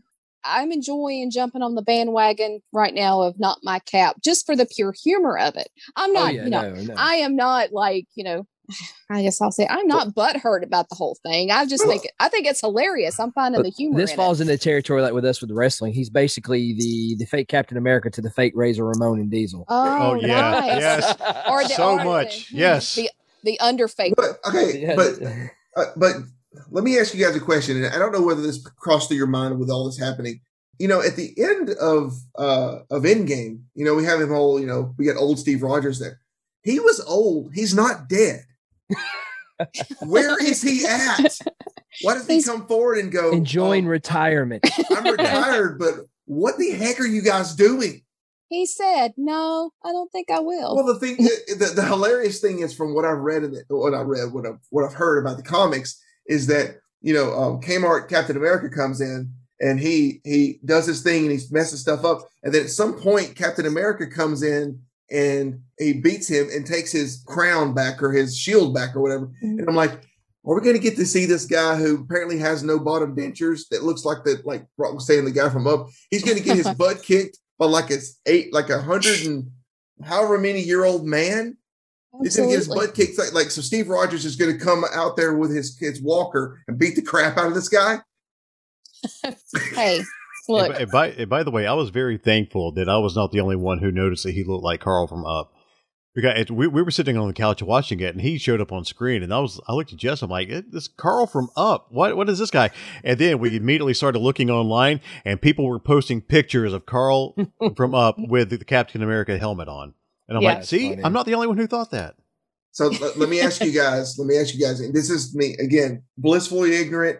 You guys that are listening to this can comment all you want, but the guy when they had all the pedestrians that were out there, that they had them all put on the masks, and then you had the one guy that was super powered and they could punch people into the walls, and then he kicked that one guy, crushed in part of his skull. Mm-hmm. Is that Discount Captain America? Is that the same guy? I think that's the same guy. I don't know. Because he has Captain America powers. What if that's the same dude? What if it's like he's like I'm a bad guy, but I'm also this is I am corporate America, not Mr. Ideological America. You know what I mean? I had read that they were going to reintroduce the super serum that made Steve into Captain America at some point. So maybe that's it. Well, I mean, I would have thought that at the very least they would have given it to Discount Captain America, right? Which I found out they gave him the shield. Wasn't that kind of messed up? Because he's like, all right, well, I really don't feel like I can do this, hold the mantle of the shield, so that we're going to just go put it in a museum. And granted, it's so early, to tell, of course, where this is going, and that's a good thing. We're going to see it play out week by week. Maybe that's why they did that with WandaVision, so they'd be like, hey, hey, I actually like it because it gives us something to look forward to seeing every week. Yep. When me and Brock, were so excited about Cobra Kai, and we binged the whole season in one day, and then we're like, it's over. And, so now what do we watch? But why did we not get 2 episodes to start off with? Yeah. Why did we not get, like with WandaVision, we got 2 episodes. Why did they start us with just 1 on this one? Did they say anything about that? From what I'm understanding, though, I think the also thing you think about, they did the TV show format for WandaVision, so they give you a general idea of more of what's going on versus where, from what I've read, Winter Soldier and Falcon, it's more in the style of like a movie cinematic presentation. So that might be, that makes sense. Quirky TV episode. Yeah, Falcon and Winter Soldier is only going to be 6 episodes. 6 parts. Yeah. They're not long. They've got a lot to cover, from what I understand. Then, well, the episode was longer than the WandaVision episodes. I think it was closer to an hour. Yeah, it was. I'm looking forward to seeing where this is headed and where this is going. I love the 2 characters of Falcon and Winter Soldier. I've always been a huge fan of Bucky Barnes and the Winter Soldier and that character that's been created. And the two of them, you know, from the time that they were brought together in Civil War and their interaction with each other and the bromance for Steve in a way. Jessica, what did you think about the fact that we got more character development for Bucky Barnes in that one scene in the first episode of this show where he was sitting down in front of a shrink? We got more character development for that character in that one section than we've had for the entire MCU.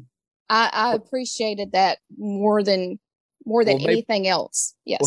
Well, his like how he's been in the movies. You've had that mystique of, you know, he's, I guess, kind of he's kind of, you know, what he went through to be where he's at now. He was damaged, you know, then brainwashed. Maybe that's why that's so fulfilling then.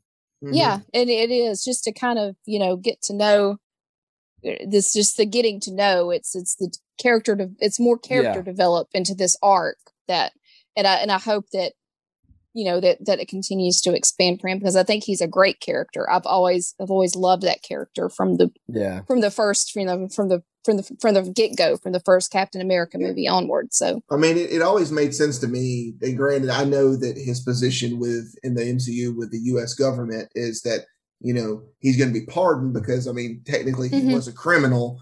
But it always made sense to me that he would be the next Captain America. Right. Because, I mean, you think about it, even mechanically, the dude's got the arm. You know, he could have the shield in the other hand. And, I mean, he's freaking invincible at that point, just about it. So, I mean. Yeah. And he's from the same time as Steve. And granted, if anything, he's probably had more overall broken but healed character development than Steve has. Whereas Steve is kind of like Marvel's version of Superman, you know, the Boy Scout. He's a different character altogether. So it would be an interesting development seeing him hold the shield. You know what I mean? I agree. And to see that you're going to see what is going on with both of these characters after the events of everything that they've been a part of and they've taken place. Just like, yeah, forgive me, I know, Bo, you hadn't seen it, but it's Sam coming back home and to deal with, you know, all that his family's had to go through from the things that he's been off, you know, fighting, taking care of. And the comment was made with Brock while watching this, but it was like, you know, he's like, he was part of Tony Stark. You know, surely Tony Stark, there's some kind of financial benefit to being tied to all this. And then in the episode, Sam kind of touches on that. So again, sorry, Bo, for any spoilers. No, I got to. And the fact that they went to the bank, you know, trying to get like a loan. And granted, again, Bo, apologies for the spoilers. Stop. But they go to the bank and they're trying to get a loan to keep their business, their family business afloat.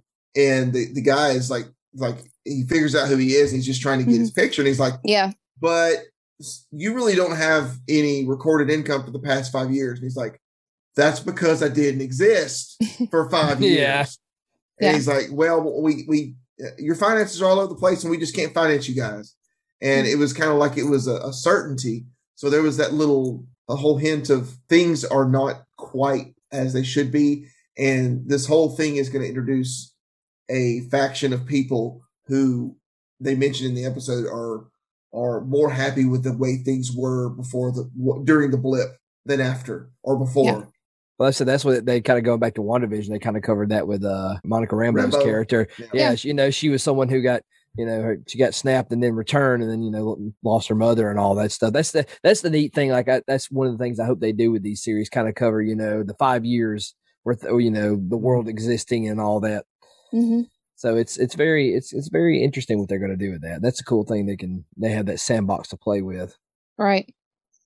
Let's switch over from Marvel and talk about DC a little bit. Let's talk about DC a little bit. Look, guys, we can actually be proud to talk about DC. I mean, I've got a lot of friends who are DC fans, but you know, and granted, I don't know what everyone's opinion is, but after seeing, you know, Justice League in the theaters and then what was done to it to take it away from what's, you know, Zack Snyder had done, now we finally get to see Justice League the way that Zack Snyder intended it to be, not with the involvement of the other director. They made creative changes, a lot of them. His version of Justice League to me was so unimpressive. I have not watched it since it was in the theater. Yep. So my memory of everything that he did is almost non-existent. I remember some scenes, but that was one I actually tried to forget. And do you remember hating it? I remember being unimpressed. I won't say hating I didn't hate it. I just I was unimpressed. Yeah. Well, I will say I hated it. I absolutely hated it. Well, there's no problem. There's no anybody can hate it. That's I completely understand. Zack Snyder, with the unfortunate death of his daughter and all that was a really rough patch for him. And I'm thrilled that Warner Brothers and HBO Max, they gave him the chance to come back. I didn't know he had shot that much footage. I'll be honest with you. I had no idea that much footage had been shot. And it did not feel like 4 hours to me. Nope. We watched it, 2 hours on Friday night and 2 hours on Saturday night. It still did not feel like 4 hours. I felt like, you know what? This could keep going for just a little bit longer and I'd be happy with it. Mm-hmm. The fact that they gave him the ability to go back and gave him the money. Here's the movie that you wanted to do. Go do it. Hopefully some time has passed and you've been able to, you never move past anything like the death of a child ever. But being able to get some time to heal a little bit. Yeah. And then give him the money to go and finish this cut. And man, I tell you, I've been wishy-washy on Zack Snyder for years. I've liked some of his stuff. I've not liked some of his stuff. I'm the same. So I was interested to see where he was going to take his Snyder cut. And give me that 4 hours and more. Really. Oh, yeah. I can't say enough good things about it. Is it a perfect movie? No.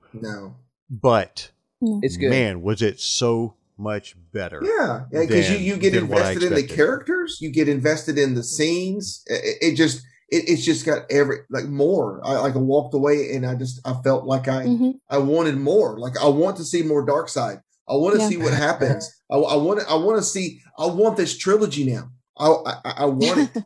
And before, when I walked out of the theatrical version, I was like, what the heck did I just see? This was garbage. Yeah. And then with this right here, I'm like, all right, it's kind of like I feel like I'm watching Star Wars. I want to see the rest of the trilogy. Yeah. I hope it's possible. It could be possible. See, that's what I tell everybody. Even though they technically moved on from his DCEU, there's a great line in the movie which could open up that possibility. But Steppenwolf talks about how Darkseid wants to conquer the multiverse. Yep. Right. Therefore, you could have multiple Batman movies and stuff like that going on at one time. So that's like, hey, maybe we'll see where this goes. Maybe you never know. That one line, I had the same thought. That one line sets up the new Flashpoint movie that's coming. Yes. That just like, okay, they can continue this version of Justice League. Yeah. If they choose to. We all know Michael Keaton's coming back as Batman for this Flashpoint movie, which I couldn't be happier with that. Oh, yeah. But there's so many possibilities to open this now. Even over 30 years later, I still want to get nuts. Come on. Yeah. You want to get nuts? Come on. Let's get nuts. I hope, and this is on my own personal hope, is with the idea of the multiverses and the things they've done with the CW shows, the DC on TV, which has been far better than the DC movies. I want to see Ezra Miller and I want to see Grant Gustin together. Mm-hmm. Yes. I would love to see Stephen Amell somehow show up as the Green Arrow. Oh, man. I would love to see all that come together. And, we'll see. I mean, honestly, if it hadn't been for CW and what they did to reignite people's interest in it, that was both a good and a bad thing. The good thing was that reignited our interest in DC. A lot of people are still diehard fans. But, when we got the theatrical version of the movie, no one was willing to give, at least me mentally, I wasn't willing to give the new Flash a chance in the movie. Because number one, he's so good. He is, in the Snyder Cut, he is the most relatable character and he makes so much sense once you give him a chance. But in the theatrical version, it was like he was just weird. Yeah. And that was it. He was a weird fanboy. Yeah, he was just weird, and he wasn't relatable at all. Right. But then once we got a little bit of the awkwardness, we could kind of feel like him, like he's me. Flash and Cyborg was the biggest beneficiaries of this movie. No doubt about it. Especially Cyborg, like his story was great. Like it was really good. Yes, I'm sorry. Yeah. We're kind of all geeky. It's still really fresh, just like Falcon and Winter Soldier. This is still really fresh because I think all of us have just seen it. Yeah, I got up Saturday morning and watched it. It started at 8:30 a.m. and finished up a little bit after lunchtime. So I did it all in one sitting. I don't know about you guys, but the thing that I really missed more than anything was every time they would do a shot of them together, I'm like, this would be absolutely perfect if we had Green Lantern. Yeah. Yes, because Green Lantern would just be beautiful. It would just pull it all together because we'd have all the powers we needed. But even then, that iconic scene that just keeps going all over TikTok and all over the internet of Steppenwolf's about to go throw my hammer or throw my axe up, and I'm about to just totally kill Cyborg. And it, totally different than the way it was in the theatrical version. Because if I remember right, in the theatrical version, he actually did hit him and knocked him over. But in this one, it's like Superman just comes in and just hits him, and he's like, not impressed. Not impressed. Oh man. It's like, wow. Me and Brock are both big Batman guys. Yeah. And I'm always going to pick on Superman for being the Boy Scout, but I'm going to tell you, in a movie moment right there, you're like, you know what? That's freaking Superman right there. Yeah. Yeah. I am far from the biggest Superman fan. I could tolerate him. I'm not a fan of Superman, but in the Snyder Cut, all day. Oh yeah, Henry Cavill is a wonderful Superman. Hey guys, I don't want to spoil it too much, but Jessica literally wrote notes. She has notes. She has a notebook full of notes that she's going to share with us. She's the organized one of us all. because I hope everybody is enjoying the supersized episode premiere. Oh man, we're gonna have to break this up, and this is going to be the Alabama podcast Snyder Cut here. It's the Parker Bama cut. Geeks, the Snyder Cut. Yeah. Okay, I won't try to touch on this long because we're generally under all of the four of us. There's a lot of stuff that I wrote down, my observations and my feelings watching this. I did this because there's a lot to take in. I knew going into this, I didn't want to miss a thought on something, and it's the same for me. The Whedon Justice League was a one and done for me, and I'll never watch that again. That was my feelings. I will take a 4-hour Snyder Cut over a Josh Whedon Justice League any day. The time never was a factor Jessica, for me. I will interject and say the only time that I felt that, and it seems like everyone is feeling like that the 4 hours is justified. The only time that I felt that was in the post-apocalyptic scene where Batman was having his exchange with the Joker. At that point, I was like, shut up and keep going. And it's probably because I don't like Jared Leto's Joker, but it was like... Hold on. I don't interject on you, Jessica, but hold on. Also, the Joker was also a big beneficiary of that movie. Yeah, I'm going to tell you that took me from completely despising Leto's Joker to like, ooh. But my question off the bat. My question off the bat was, where was this one in Suicide Squad? Where was he? Yep. Yes, we needed that. And did you notice that like his tattoos and stuff, like a lot of the tattoos and stuff, they were gone. What? So touching on the whole 4-hour time frame, and I feel like it wasn't a factor for me because I was interested in the story. It kept me engaged. Of course, giving us the backstory for the Flash and the Cyborg, it made you care about them as characters. The lack of substance in the Whedon cut for them just made it feel like they were filler. And also, when we were watching it, I made the comment to Brock, look, after Wonder Woman 84, I needed to see this Wonder Woman again. I needed to see my gosh, Gal Gadot playing Wonder Woman like this again. Wonder Woman 84 is another one and done for me. I will not watch that again. Well, 2 and done because the kids wanted to see it. Yeah. Well, you had to. We had to suffer through it again. Suffer for the children. That's but I right. would say, like the battle on Themyscira, like the Amazonians in general, that battle on Themyscira when Steppenwolf comes to take the box is like one of the cool. Like, basically, it was like Zack Snyder was like, "Hey, let's give the ladies their own version of 300." Well, and and that's exactly what happened, and it was awesome. Well, and in the theatrical version, they did that, but it was like it was like the 1 minute version. It was like he just like compressed. I'll take this, and then thump gone. And then so we got this feeling in the theatrical version that they were just like pushovers. that it was so easy to get the box from them. But in this one, we're like, oh no, it was a huge freaking deal. Yeah, those ladies. Oh my goodness, the fighting that they put forth in this was amazing. I love Gal as Wonder Woman. I think she, for this time period that we're in, this generation, she is the best representation of this character. You know, Linda Carter is the OG. She is the original. Mm-hmm. But if they had to pass the baton to someone, I'm glad it's been her. Mm-hmm. So I love the first Wonder Woman movie. I would watch that again. Wonder Woman 84. Probably will not touch it now that we've seen it and the kids have seen it. We're done. The Snyder Justice League and the first Wonder Woman, they're rewatchable to me because they have the depth, they have the heart, is how I feel about it. The big call there is depth. That is the theatrical version was so shallow. It was like watching the movie through another medium. It was almost like you were just seeing a preview in a way because you knew that there was more to it. I remember watching the theatrical version and coming away going, there is no telling how much they cut out of that. Because there was so much more to it that they could have explored. And then we get the Snyder cut. And even though I feel like there were some parts in it that could have probably been sewn up a little bit, when I got done with it, I was like, okay, all of it makes sense. I know why he put us through making sure that we saw all the slow-mo scenes so that we could feel what his editorial influence.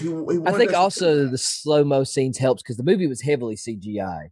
And I think slower CGI looks better than a fast-paced stuff. But sorry, didn't mean to. I saw somebody make the comment that lens flares is to J.J. Abrams as slow-mo is to Zack Snyder.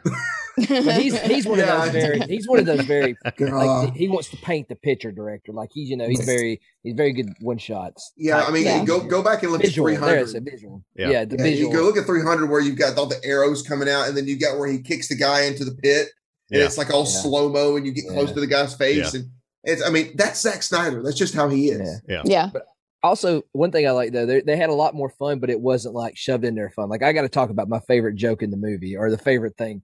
Is where they're down in I think it's the Bat Cave where Alfred is working on the new gauntlets for Batman, and the energy absorbing dispersal, and I love it when Diana looks at him and goes, "Oh, you figured out that technology," and then she goes, "Oh, while you're at it, why don't you make him a lasso in black, of course?" And that joke, so freaking hard. But I guess that kind of that was funny. Well, you see, anytime you see DC getting lighthearted like that.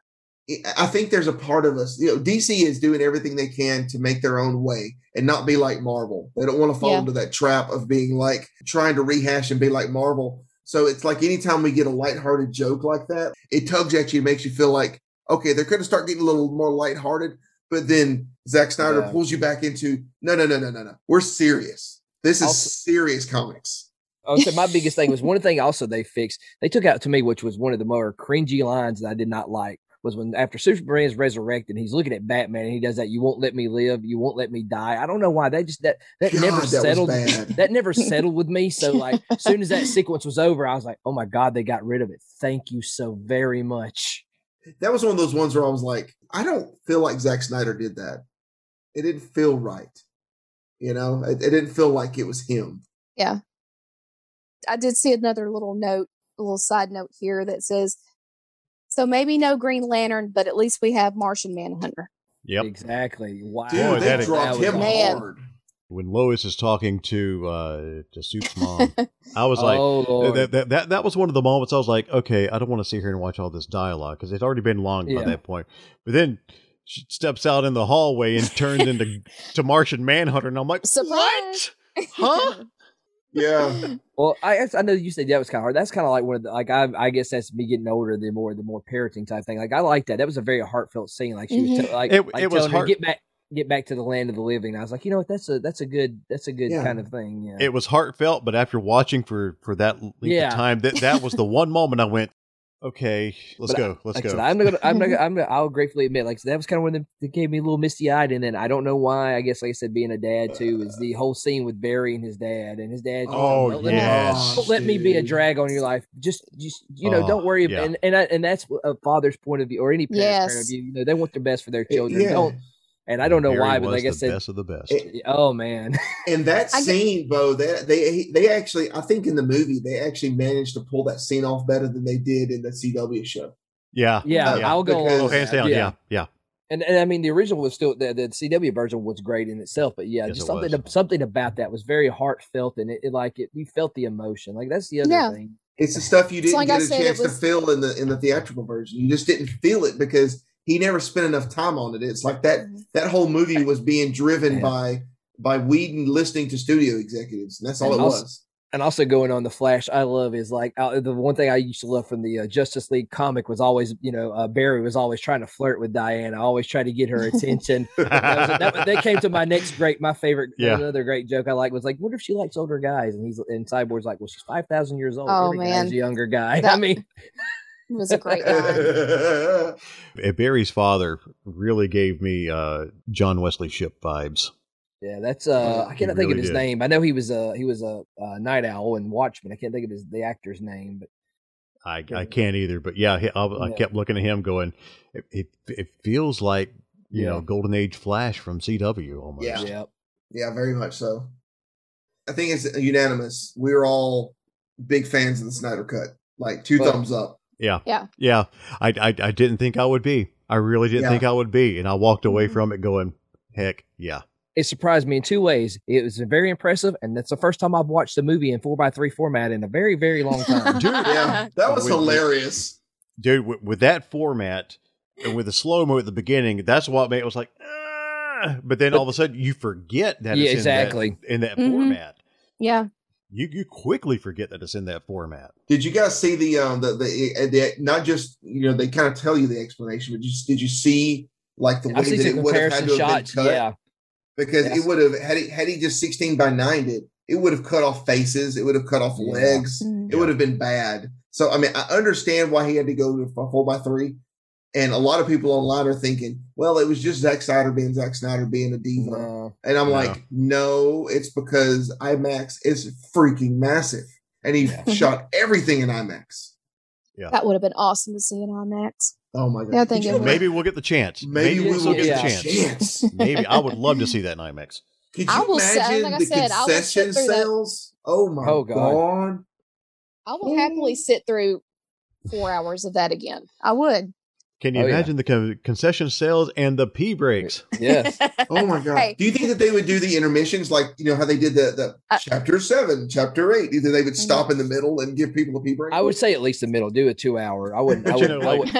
Like this harkens back to say a big musical like My Fair Lady when that came out in the theater with Audrey Hepburn. There's an intermission right in the middle. All right. This is totally on a weird subject of long movies, but do you guys remember Braveheart? Yep. Oh yeah. You remember when Braveheart came out? It was 3 hours and 2 minutes. That was long back then. And then I remember because I worked at Walmart at the time, and I remember when it came out in 2 VHS tapes. It was like the thing together, the 2 VHS tapes, like Titanic. I will never forget that. Go in there and just. I was like, is this the way movies are going to be now? Are the movies going to be this long? And then we have the Snyder Cut, which is 4 hours. It's like, my gosh, man. I mean, they would definitely, I think going back to it, I think they would definitely have to, at the very least, in the middle, stop and give people a bathroom break. Yeah, 3 hours in the theater is really nothing now.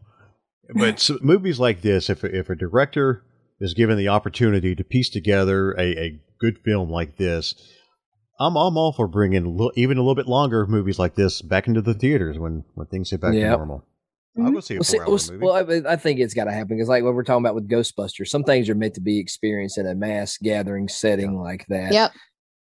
Exactly. And hey, theaters are come a long way than what they used to be. You got theaters with reclining seats now, and there's a comfortable way to see a movie these days when all that hopefully gets opened back up. Well, reclining seats will never still won't stop all that Coke from making me have to go to the bathroom often.